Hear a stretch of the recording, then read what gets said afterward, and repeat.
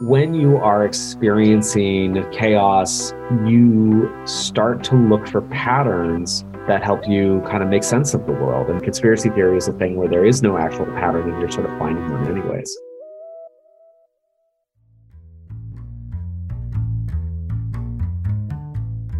Author Colin Dickey is one of American hysteria's most important influences, set on examining the hidden histories of American culture, just like us.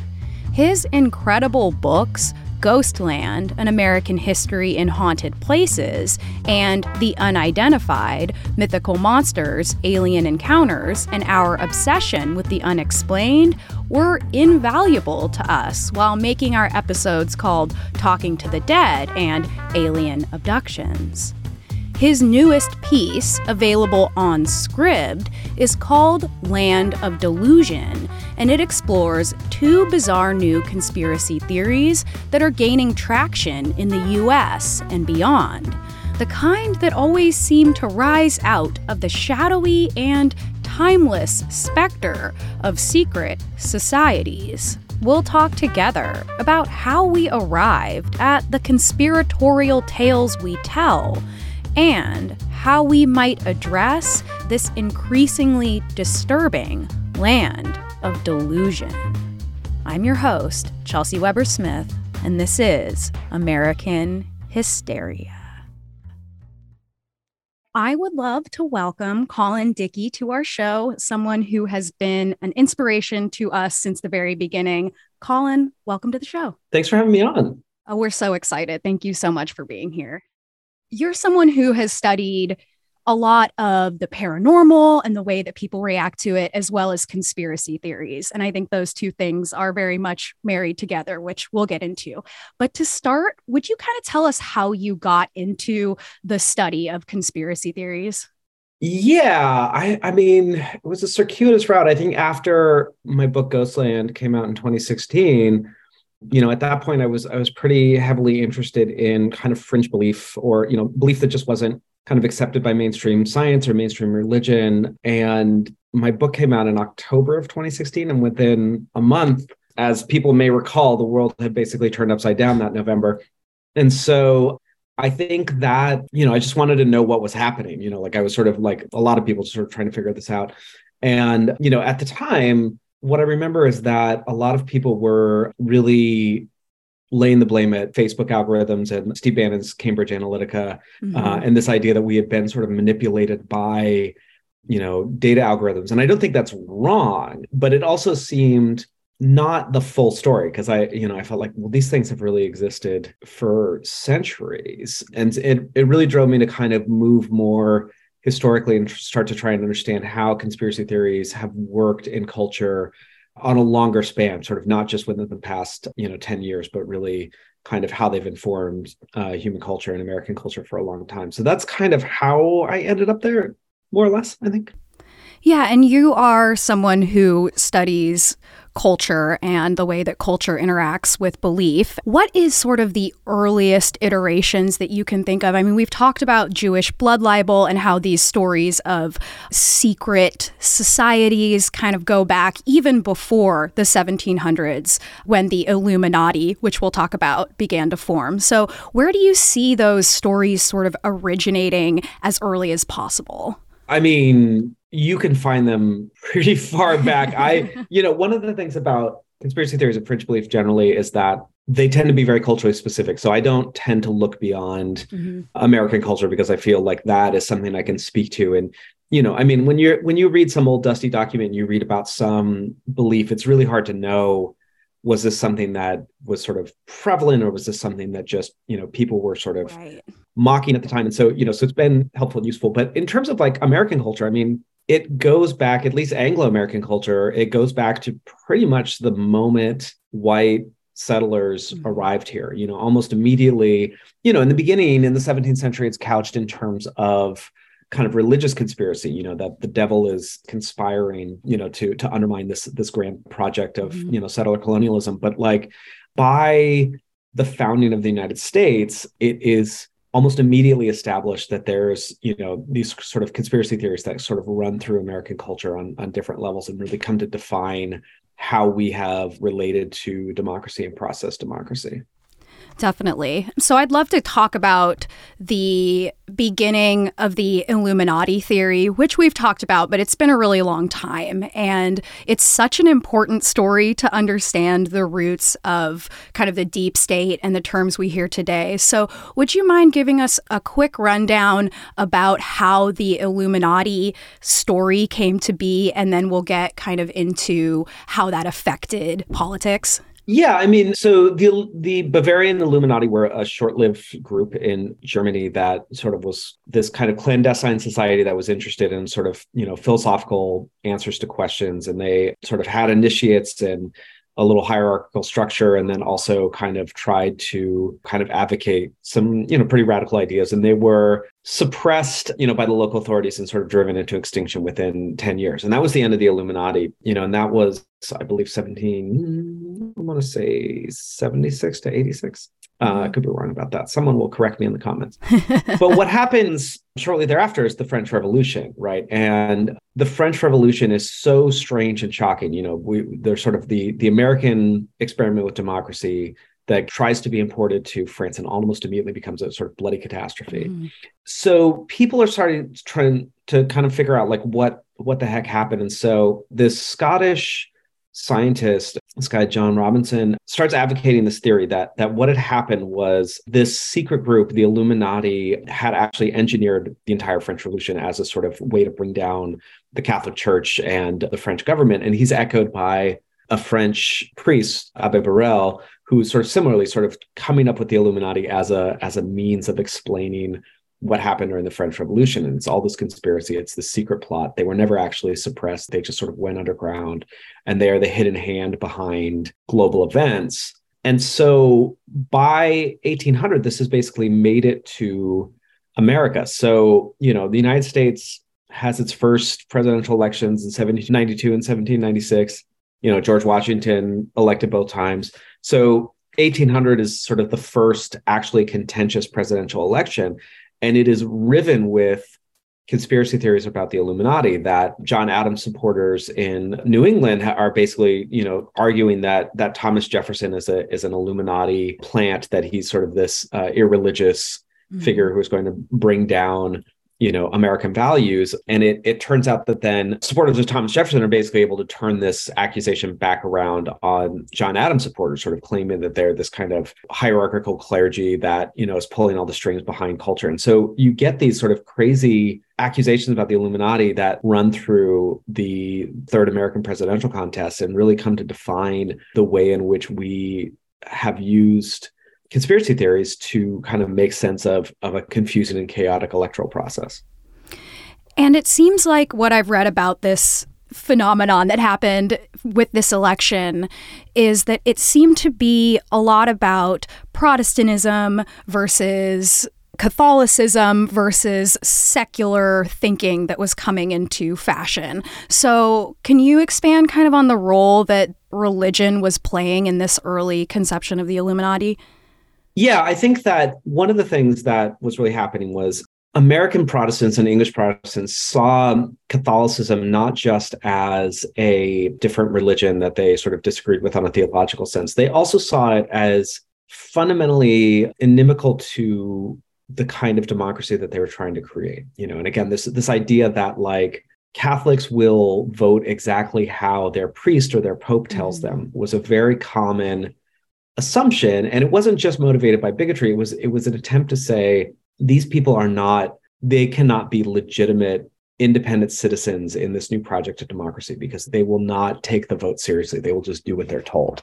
And this is a kind of slur that lasts, sort of this anti-Catholicism bent lasts in America, pretty much until JFK in the 60s, but, is pretty heightened throughout the 19th century. Leads to riots and, murders and all sorts of, garbage, and it's easy to see the way in which it gets transported in the 20th century into anti-Semitic attitudes, into anti-Muslim attitudes, into anti-Mormon attitudes.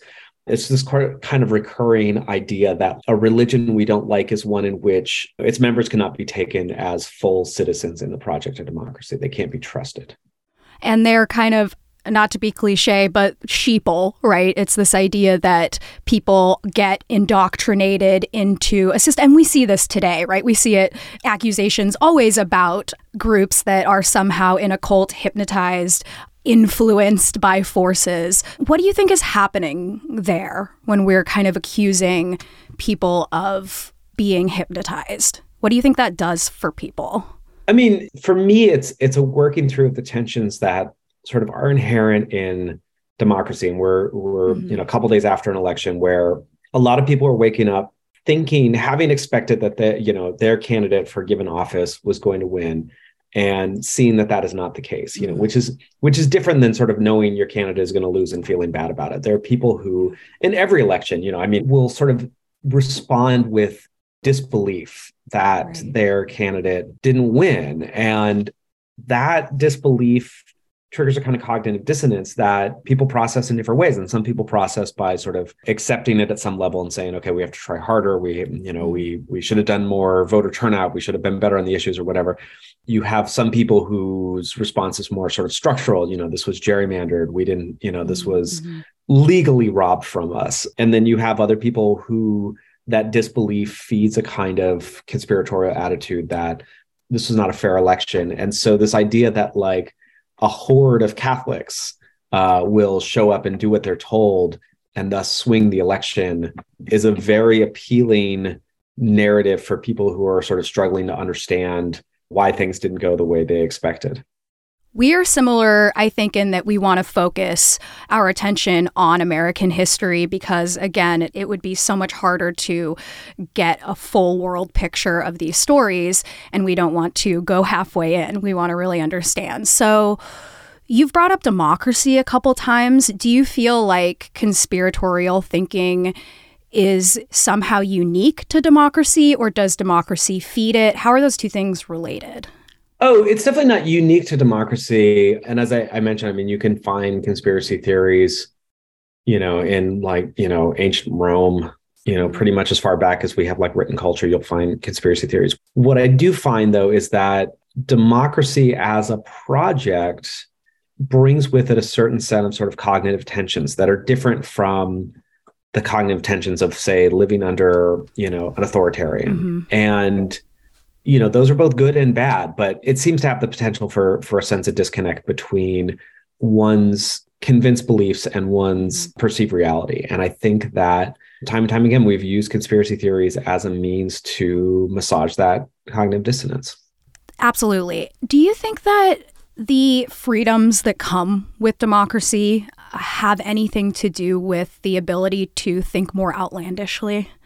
No, I don't know. I think, certainly a free press allows for the dissemination of kooky stuff, but I feel like, repressive regimes also disseminate a lot of kooky stuff. It's just that the kooky stuff is coming from the authorities, and so in a more repressive regime, you're sort of just getting increasingly outlandish and creative things that are being sold to you as reality, because they're coming from, the party line, so to speak. Yeah. And I guess that's kind of what I mean when I say freedoms. We have this ability to sort of create individualized realities. And then I think that can spin out in a way where we're feeding each other with these very unique stories rather than a single Illuminati that maybe we were able to get when we had less social media or less ability to communicate our individual conspiracies.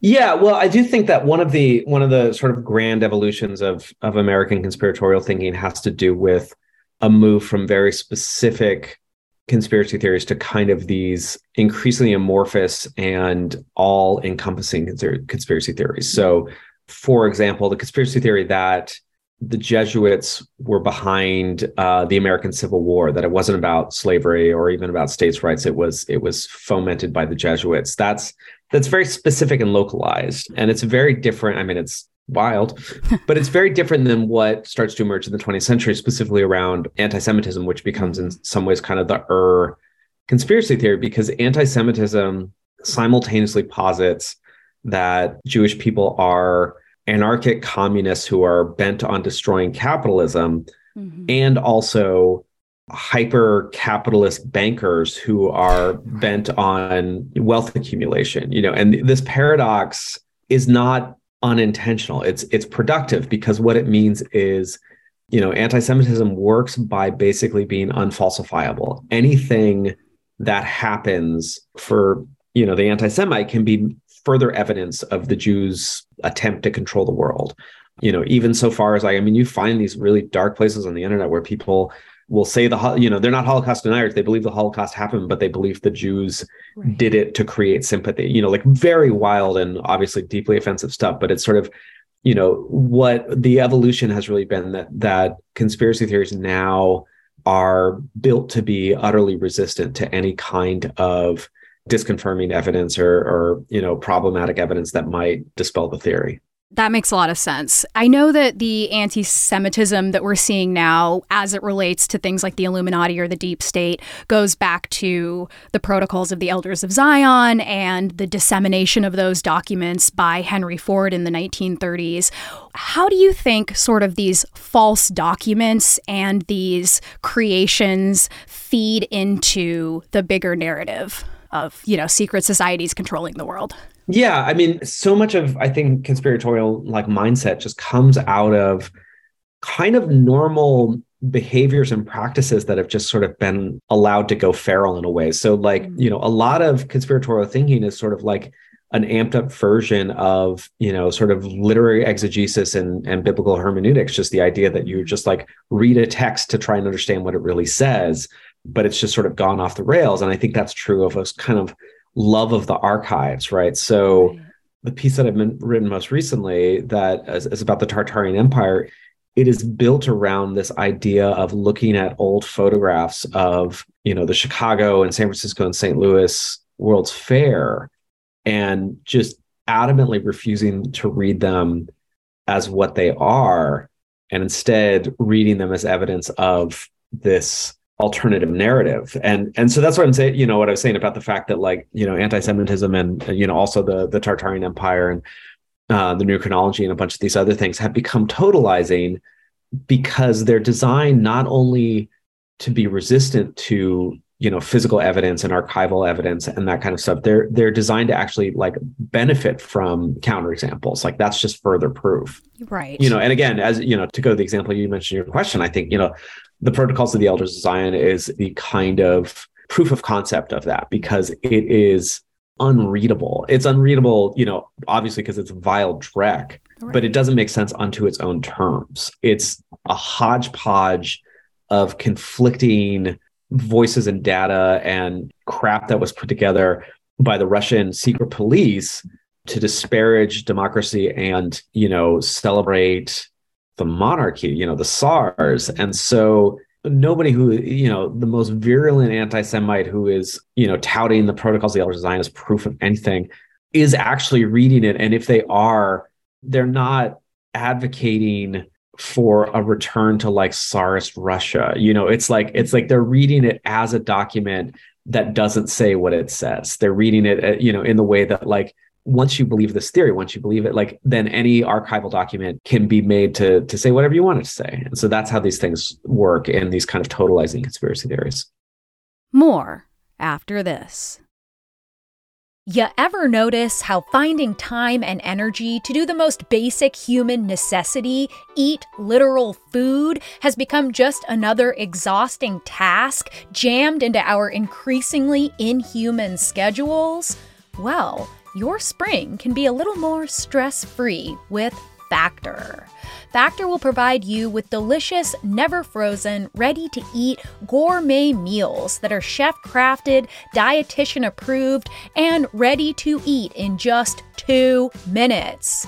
Each week, you get to choose from a menu of 35 options to create your perfect breakfast, lunch, or dinner with absolutely no prepping, cooking, or cleaning up. And Factor makes sure you get exactly what you want. You can tailor deliveries to your schedule and customize how many meals you want each and every week, and you can pause anytime. So just head to factormeals.com/AmericanHysteria50 and use code AmericanHysteria50 to get 50% off your first box plus 20% off your next box. That's code AmericanHysteria50 at factormeals.com/AmericanHysteria50 to get 50% off your first box plus 20% off your next box while your subscription is active. Check out Factor today. Your brain needs support, and new Ollie Brainy Chews are a delightful way to take care of your cognitive health. Made with scientifically backed ingredients like Thai ginger, L-theanine, and caffeine, Brainy Chews support healthy brain function and help you find your focus, stay chill, or get energized. Be kind to your mind and get these nootropic chews at ollie.com. That's OLLY.com. These statements have not been evaluated by the Food and Drug Administration. This product is not intended to diagnose, treat, cure, or prevent any disease. And now, back to the show. I totally know what you mean. And I think where we go wrong a lot of times when we talk about people who believe in these types of conspiracy theories is that they're somehow stupid, easily duped, not doing their research. And I think the problem with that is a lot of these folks feel like they are doing the research and they're spending so much time on these websites that are, of course, touting misinformation. However, these folks I think we approach the conspiratorial mind in the wrong way a lot of the times. Oh, well, yeah. I mean, the phrase "do your own research" is a mainstay of conspiratorial organizations and communities. I mean, that, yes. So for me, it's not really a question of whether or not, somebody is stupid or uninformed. I think rather conspiracy theories are about giving you permission to believe what you want to believe. If you are a racist in the South in the 1960s and you do not want your Black neighbors in your community to have equal rights because you financially benefit from them being segregated and second-class citizens, it is uncomfortable for you to face the fact that these people do want equal rights. And so if somebody comes along and says they are being manipulated by the Jews, that is comforting and reassuring because it gives you a story. And obviously it's a wrong, bad story, but that is why people run to conspiracy theories, because even if they posit something sort of malevolent and all-encompassing, the relief that they offer is sort of pleasurable in its own way. Absolutely. And also, we can talk about propaganda, a big topic, but I wonder how much of the stories that we're hearing today are actually somehow manufactured, because we hear that a lot: Russian misinformation, government misinformation. How much of this is manufactured to you versus how much of this is sort of a human emotional response to chaos? Oh, yeah. Again, I mean, as with other kind of coping mechanisms, I think it's a very human thing that is just kind of gone off the rails in some central way. I mean, I think that we as humans, one of the fundamental things I think our brains do is try and make order out of chaos. We try and process things. We look for patterns. And I mean, I think this is a hardwired evolutionary need. When you see a bunch of leaves rustling in the jungle, you need to know what kind of thing is that coming towards you. Is it a thing you need to be worried about? And so, we always find patterns in chaos, and, most of those are meaningful and sometimes they're not, but that need when faced with chaos or uncertainty to look for patterns is hardwired. I mean, there's been studies on this. God, this was like from 2010.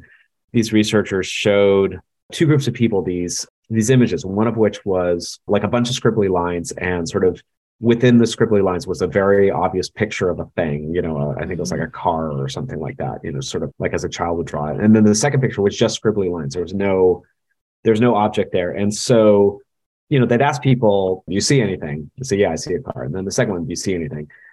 And some people say, no, I just see scribbly lines. And some people say, no, I do see something. And then they looked at who were the people who were seeing something, and they were people who were having sort of tension or uncertainty or difficulty in other points of their life. Either their jobs were stressful or uncertain, or their, marriages were falling apart, or they had sort of other family problems. And it was sort of pretty clear that, like, when you are experiencing uncertainty, ambiguity, chaos, that kind of stuff, you start to look for patterns that help you kind of make sense of the world. And that's, again, I think it's sort of very hardwired human belief. It's just, the conspiracy theory is a thing where there is no actual pattern and you're sort of finding one anyways. Do you feel like there are forces, not to be a conspiracy theorist, but do you feel like there are currently groups, individuals that are actively using conspiracy theories? I think it's obvious. Sure. But yeah. Yeah, sure. Yes. Correct. Yes. Next question. Ding, ding. But I think people on the left tend to see it as exclusively a right-wing problem. And I think it is majority a right-wing problem. And right-wing conspiracy theories, I think, are also doing, they're both doing a great deal more damage to our culture at large. And they're also, like, literally a lot more dangerous. But I think the mistake is to think that these don't also happen on the left. I mean, certainly I remember the 2004 presidential election when John Kerry lost, and the amount of conspiracy theories flying around that George Bush had, like, rigged Ohio, was very prevalent. I think in the age of social media, that has just continued to sort of spin. So, the amount of things where I will see, smart people I know, politically left, spreading facts that they see on Twitter, on social media that, is sort of fits a certain narrative, but it's not verifiable. I think it's, pretty common. I think I've done this as well. We all do this, it's just a question of, like, being sort of cognizant that you're prone to doing it and trying to adjust. And we're all living in chaos, so why wouldn't we all be attempting to sort of comfort ourselves with narratives that are familiar and already kind of embedded in our thinking? Exactly, yeah. Yeah. So you brought up that study, which is so interesting, about how we find patterns even when they're not there. And something else that you have done so much work in is the paranormal. And it made me think of how we're naturally prone to seeing faces in the dark where they maybe aren't, because our brains are attempting to find a pattern just in case, right? If we see something in the dark, we're like, well, we need to address that and we need to sort of fill in the blank to make sure we're not in danger. And a lot of people have tied that biological instinct into the paranormal. So I'm interested. I imagine you find so much overlap between conspiratorial thinking and a belief in the paranormal. Would you want to talk about that a little bit? Yeah, I mean, the overlap would be in ways in which the paranormal, I think, allows you to give a name and a shape and a story to things that are otherwise anomalous and sort of difficult to understand. I think that's one of the things. But I also think, in Ghostland, one of the things I looked at a lot was the rise of spiritualism and the way in which ghost belief for much of American culture was a way of dealing with and massaging the, grief and the idea of around death, this idea that, like, religion, sort of mainline religion, sort of does not always provide the answers that people were looking for, in a way that spiritualism, this idea that, oh yeah, you could still talk to your loved one. You could, you could do a table wrapping session and or seance, and your loved one would speak to you. I think that kind of thing, again, it offers a narrative and a solution to chaos and uncertainty and all these things. So I think there's a lot of overlaps. I tend to think that, most of the time, belief in ghosts is fundamentally more benign and less problematic than, a lot of conspiratorial thinking. But, that's that.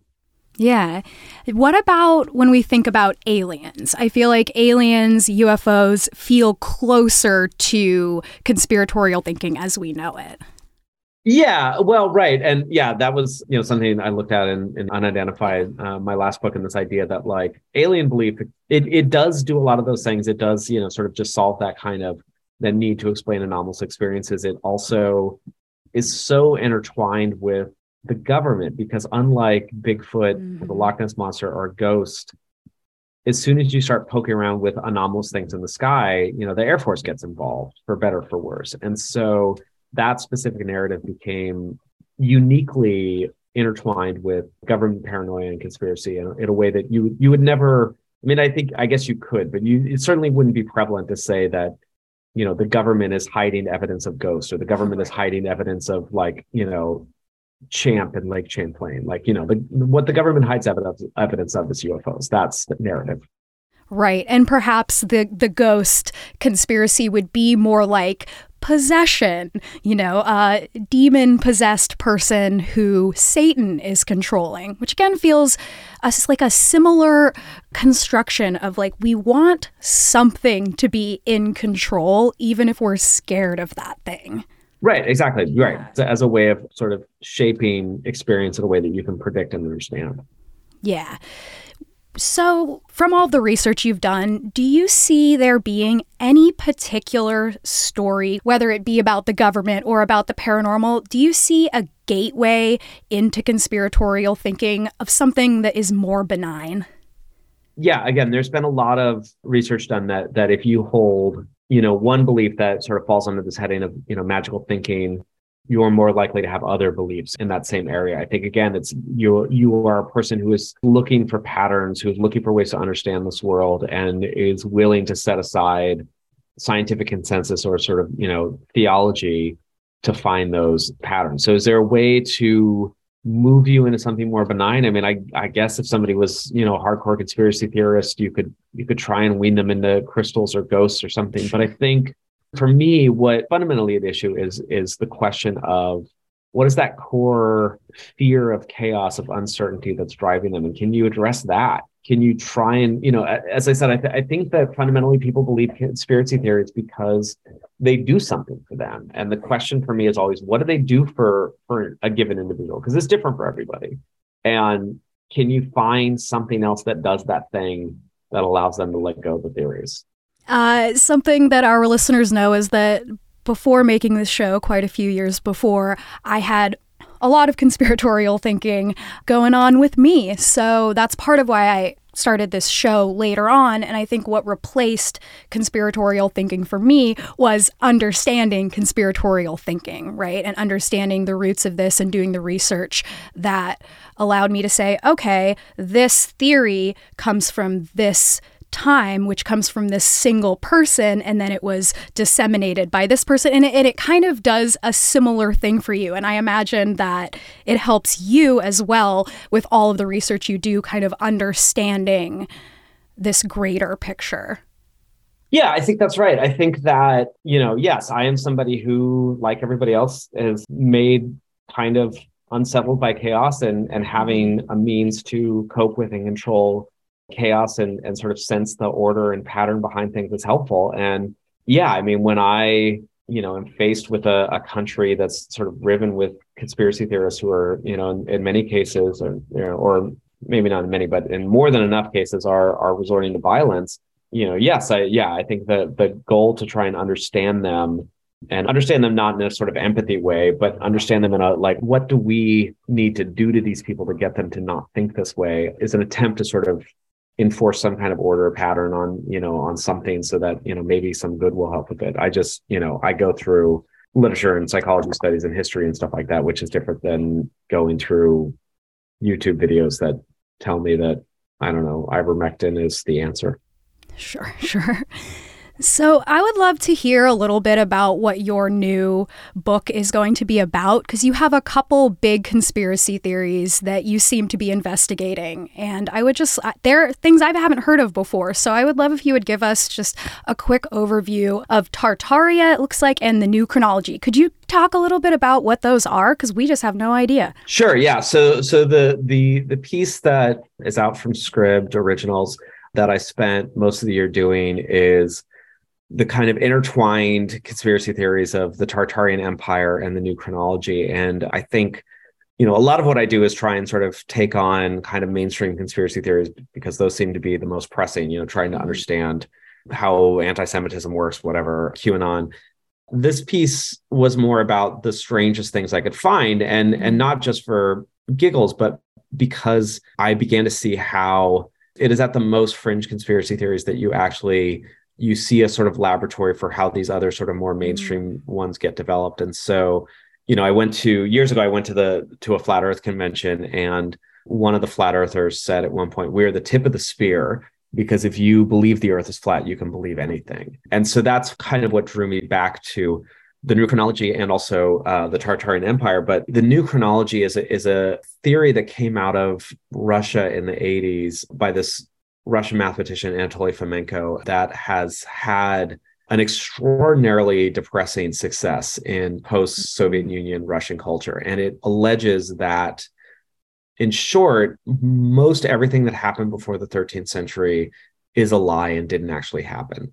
That world history has basically been secretly rewritten by a bunch of nefarious Germans and other Europeans. And the purpose was to erase and efface Russia's sort of supremacy over Europe and Asia and basically the rest of the world. And so Russian accomplishments were sort of written out of the record and hidden, and those libraries were burned.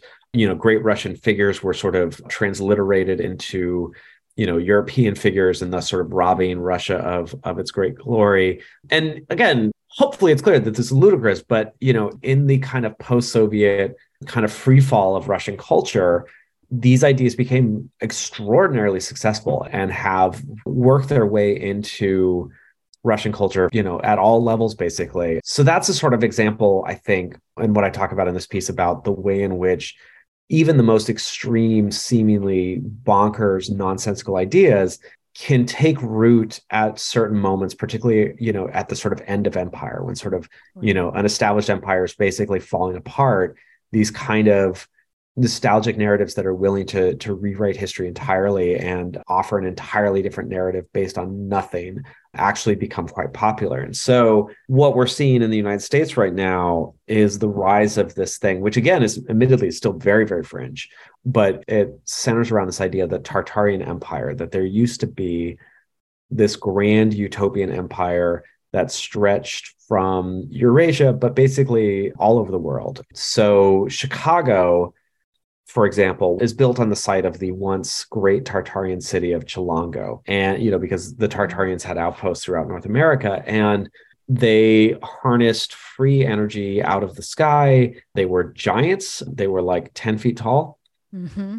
And the New World Order, sort of usual villains, stole their energy power and made them into weapons and triggered what gets known as the Mud Flood, which was a sort of cataclysmic destructive event in the 1830s and 40s that destroyed the Tartarian Empire.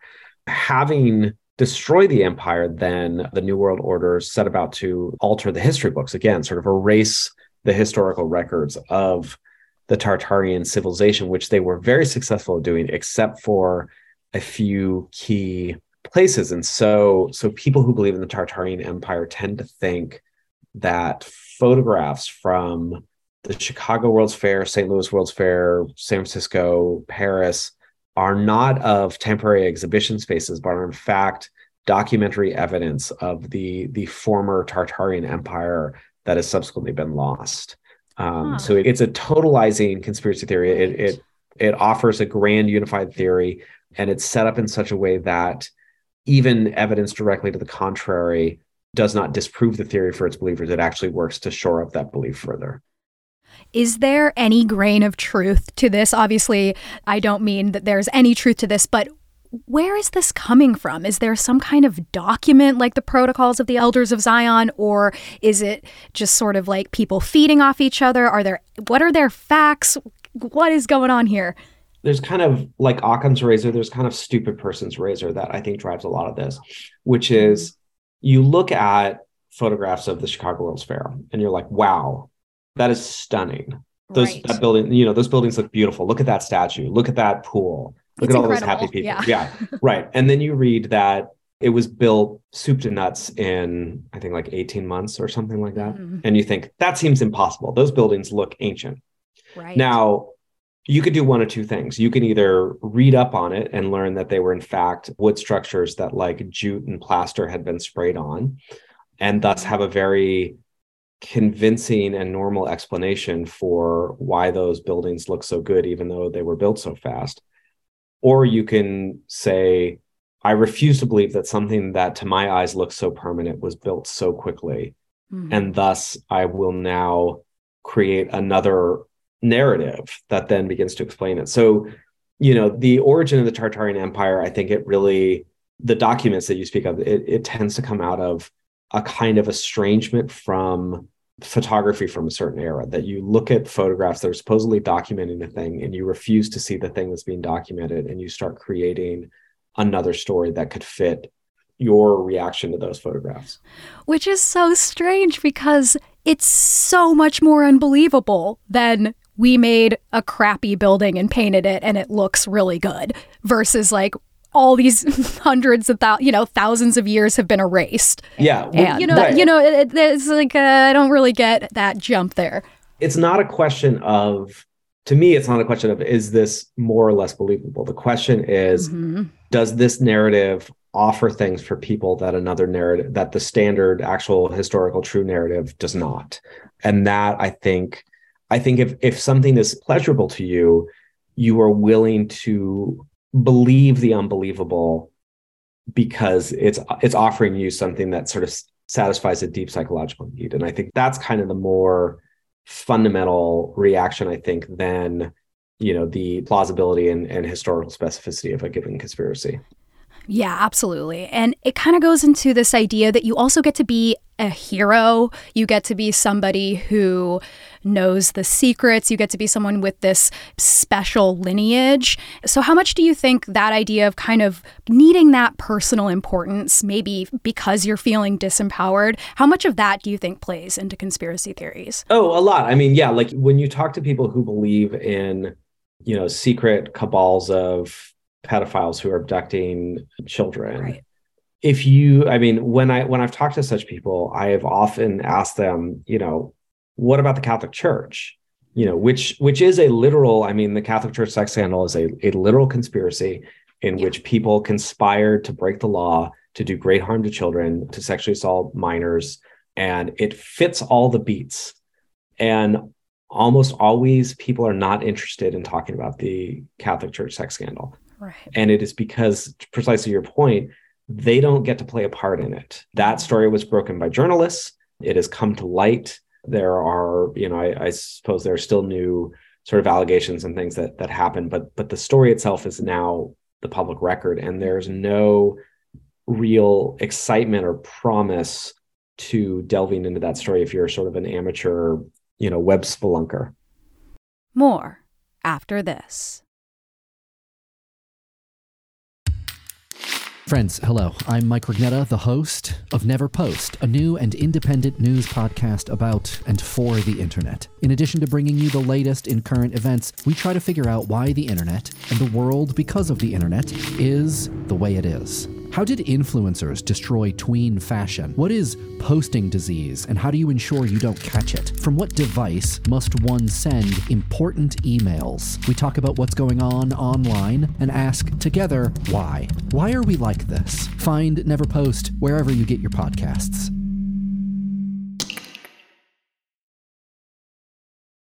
And now, back to the show. So do you want to tell us about the other conspiracy theory that you were writing about? Right. So in addition to the script piece on the Tartarian Empire and the new chronology, the next book touches on a lot of what we've been talking about before. It's on how conspiracy theories around secret society kind of control and massage our relationship to democracy, from the Puritans to the Illuminati election of the 1800s to, anti-Catholic conspiracy theories, all the way up to QAnon and fears of lizard people and stuff like that. So that'll be out next summer. That's by Viking. Yeah.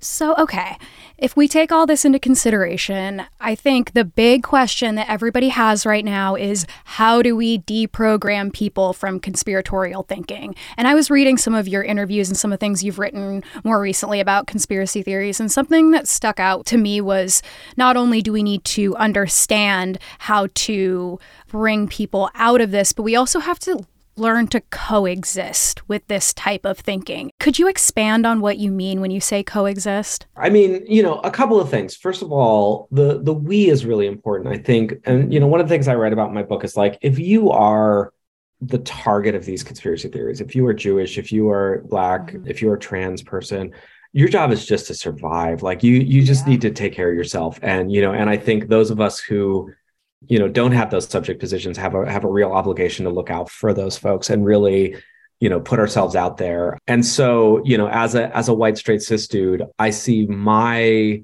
obligation to engage with people as very different than, my Black or trans or Jewish friends or whomever. And so I see my job and my obligation to, work wherever I can with trying to understand, people who have these beliefs to sort of figure out what is the sort of basic psychological need that is being satisfied with these beliefs. And can I find some other way to engage with them or, kind of do a little kind of bait and switch where I can give them something else to focus on that is still going to satisfy that psychological need, but is grounded in reality, or at least, moves off of the kind of more extreme and kind of phobic or violent conspiracy theories. So I think for those of us who have that capacity and have the safety to engage with those folks, that I think is our obligation.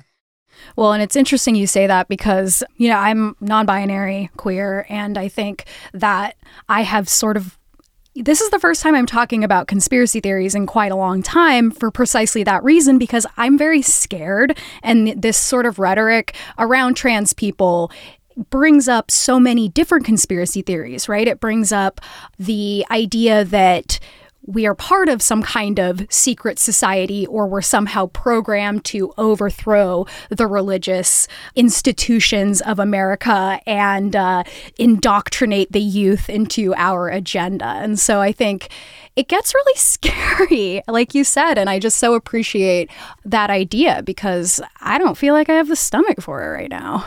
Yeah. And again, I don't think that should be anybody's obligation if they are, of a group or a subject position that's being targeted by these things. I think that, that we is really important to differentiate. Absolutely. And so, okay, so if we're talking about the you right now, what do you think folks who have that capacity and that safety can do? What is the best way to connect maybe with folks who you're hoping to bring back into reality? So what I've done with those folks is I try not to antagonize them. I try not to just shout a bunch of facts at them. I don't think that works. That leads people to double down and get defensive.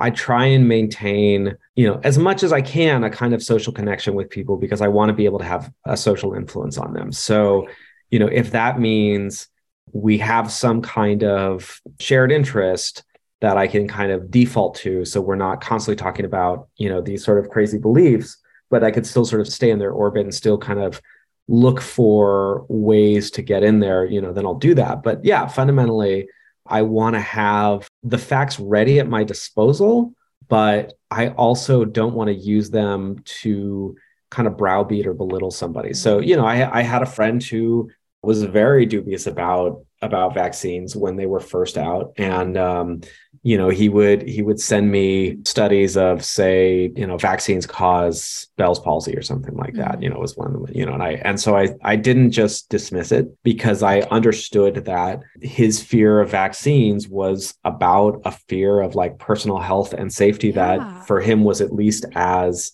pressing as his fear of actually getting COVID. So, so I did the research. I found out how many cases of Bell's palsy had been, thought to be caused by the vaccine. It turned out to be statistically negligible compared to the general population. But I didn't just come back at that. I tried, first of all, to really just sort of acknowledge that fear of being made sick by something, because I think that's a basic fear. I think we all have that fear. And so I tried to just sort of say in, so many words, your fears are valid. It is scary.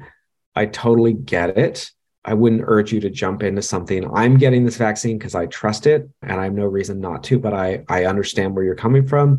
I did a bunch of research because I wanted to know for myself, here's what I found, if that's useful, and I just kind of did that kind of stuff. I kind of tried to really validate the fear without validating the fear response. And, after a couple of weeks, he was a little later in the process. This was probably like April or May, but he just told me one day, they set up a little vaccine site in my, my Walgreens. So I just got vaccinated, and I didn't have to have the conversation. I didn't have to do, so I think it was just like really trying to validate people's fears and their anxiousness at its base level without really engaging on the surface level, which is the conspiracy theory that manifests itself. And either you can kind of rob it of its potency, or you can kind of slowly disentangle the two in some way. So, yeah, absolutely. It seems like it has to be a slow process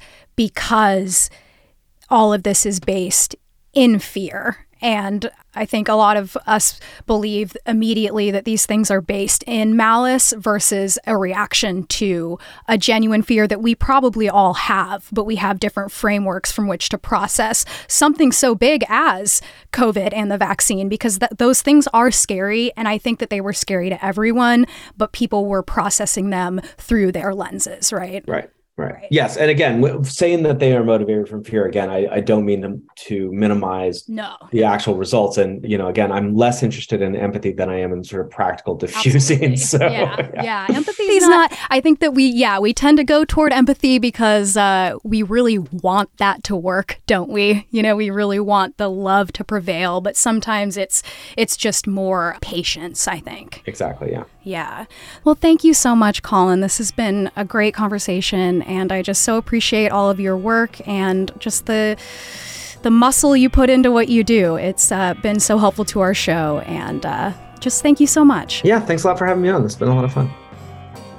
This was American Hysteria.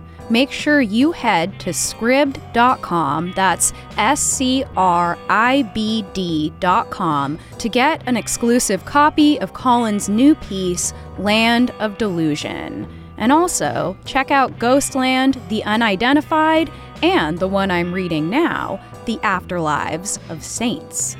If you want more of our show, head to patreon.com/American Hysteria for access to early ad-free episodes and access to our talk show, Hysteria Home Companion, and more.